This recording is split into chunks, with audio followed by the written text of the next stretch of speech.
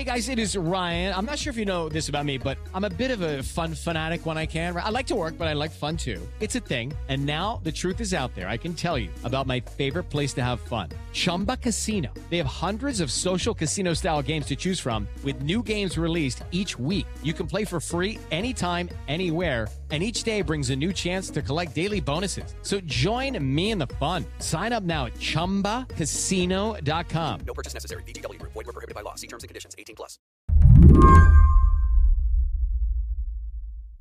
After the massacre in Uvalde, Texas, reporter Ari Sen got a look at the Instagram account belonging to the gunman before Meta took it down. What we saw on the Instagram was lots of photos of the shooter, very dramatic, sort of moody photos. Ari is a computational journalist for the Dallas Morning News. And lots of photos of like AR-15 style rifles and weapons. Do you know if anyone at the school saw them? I don't know that. And that's a big outstanding question for us, whether these posts were identified to the school in any way. It's the kind of question that comes up with grim hindsight after a shooting like this. Were there signs? Did we miss them? And could we have caught this? Since the 2018 shooting at Marjory Stoneman Douglas High School in Parkland, Florida, an entire industry has sprung up claiming that it has the answer: software that scans social media for threats. From your reporting, I learned that the Uvalde Consolidated Independent School District purchased a social media monitoring service designed to flag threats a few years ago. Are you able to know if it flagged anything in this case?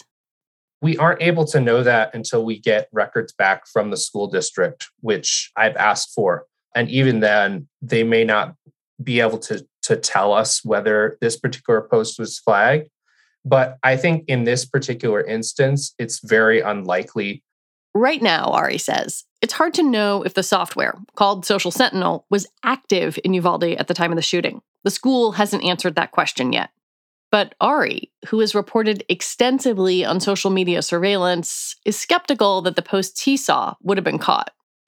I've looked at the alerts flagged by this company, Social Sentinel, and basically all of them appear to be tweets. And when we do see the occasional Facebook post or image, it's usually a comment left on the school's Facebook page or a photo posted to the school's own Instagram account or a comment on a photo from the school's own Instagram account. So why then are schools spending millions of dollars on this software? And why does the industry claim it helps protect students? Today on the show, what threat surveillance software promises and how it falls short. I'm Lizzie O'Leary, and you're listening to What Next TBD, a show about technology, power, and how the future will be determined. Stick around.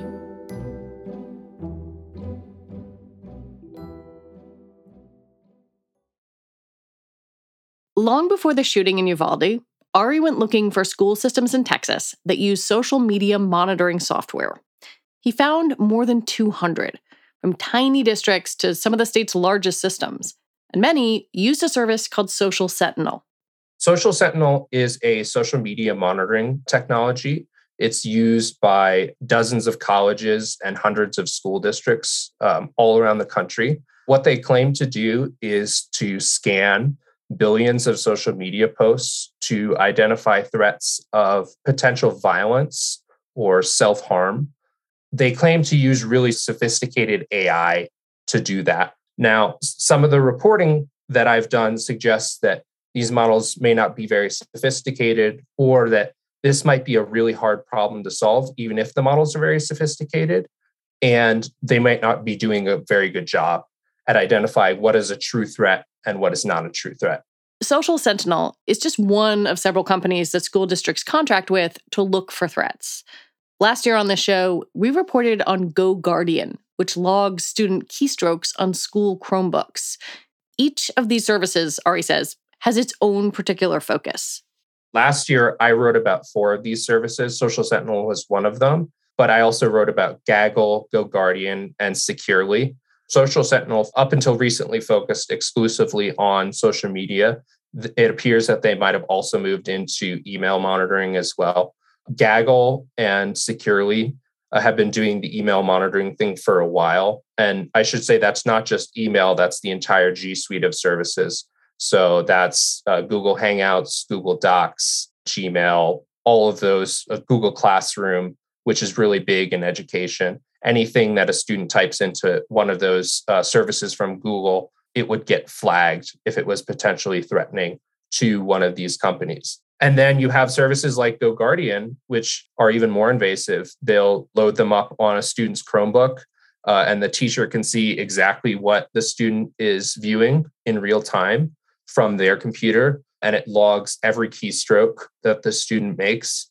You can even track these sort of devices. So if a device in theory went missing, you could track the student down by using the device. So there is a whole spectrum of school surveillance technologies, and they're very prolific, and there are more and more coming online every day.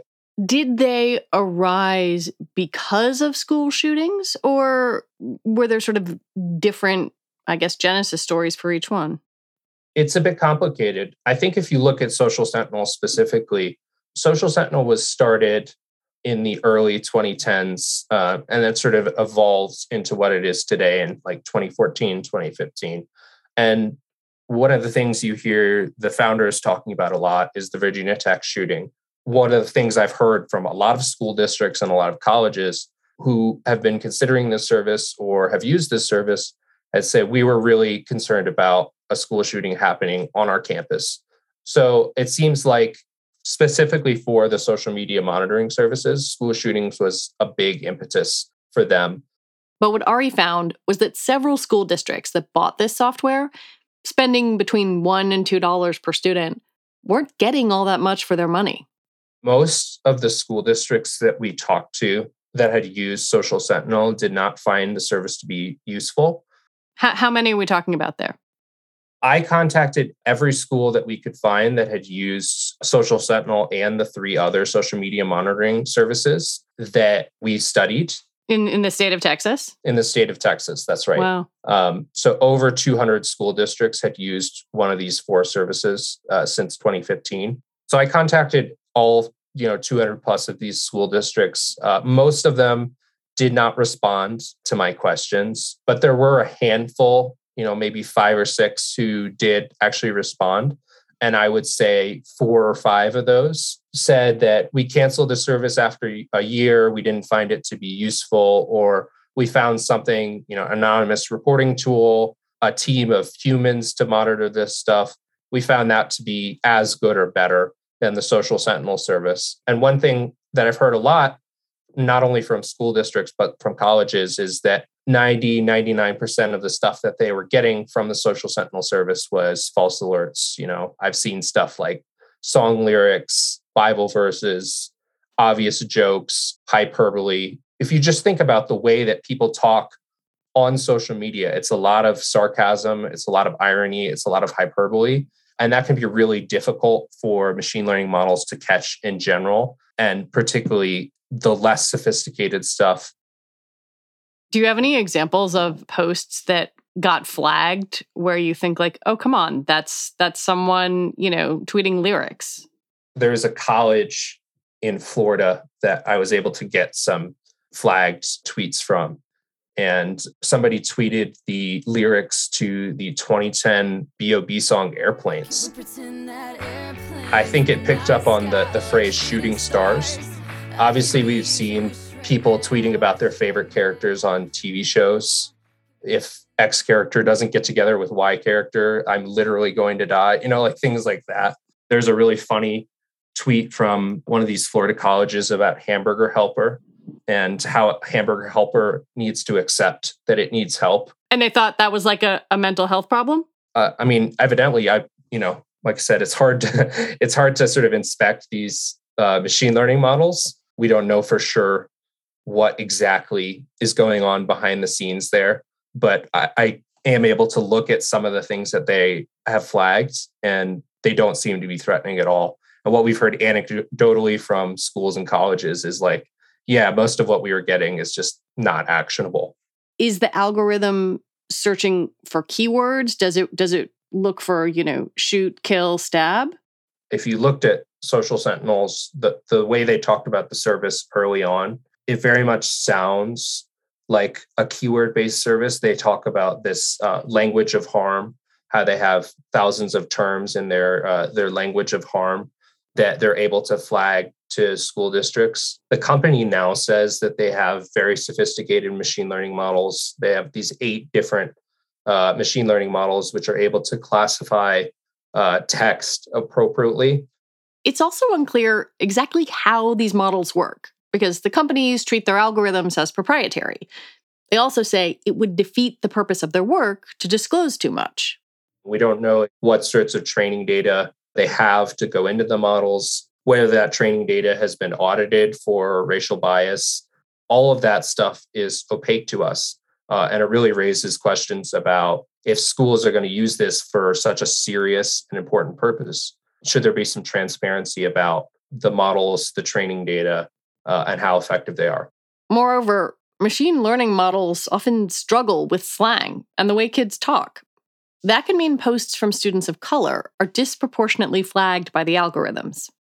There was a really interesting paper by some UMass Amherst researchers a couple years ago where they took African American vernacular English and they plugged it into language identification machine learning models. And so obviously what it should spit out is that this is English, right? In actuality, one of these models flagged that language as Dutch with 99% confidence. So, these models do poorly on non-anglicized English text in general, and, sort of may exhibit sort of the biases from the training data, which they were trained on. And if you look at like Social Sentinel's claims, for example, on their website, they say that we don't perpetuate any biases. And the experts that I've talked to have said that's very difficult to do if the sort of underlying models you're using behind the scenes have these sort of biases built in. When we come back, if schools know this software doesn't really work, why are they buying it?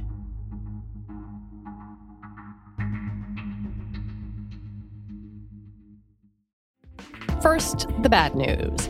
SAP Business AI won't help you generate cubist versions of your family's holiday photos, but it will help you understand which supplier is best to help you roll out your plant-based packaging in Southeast Asia.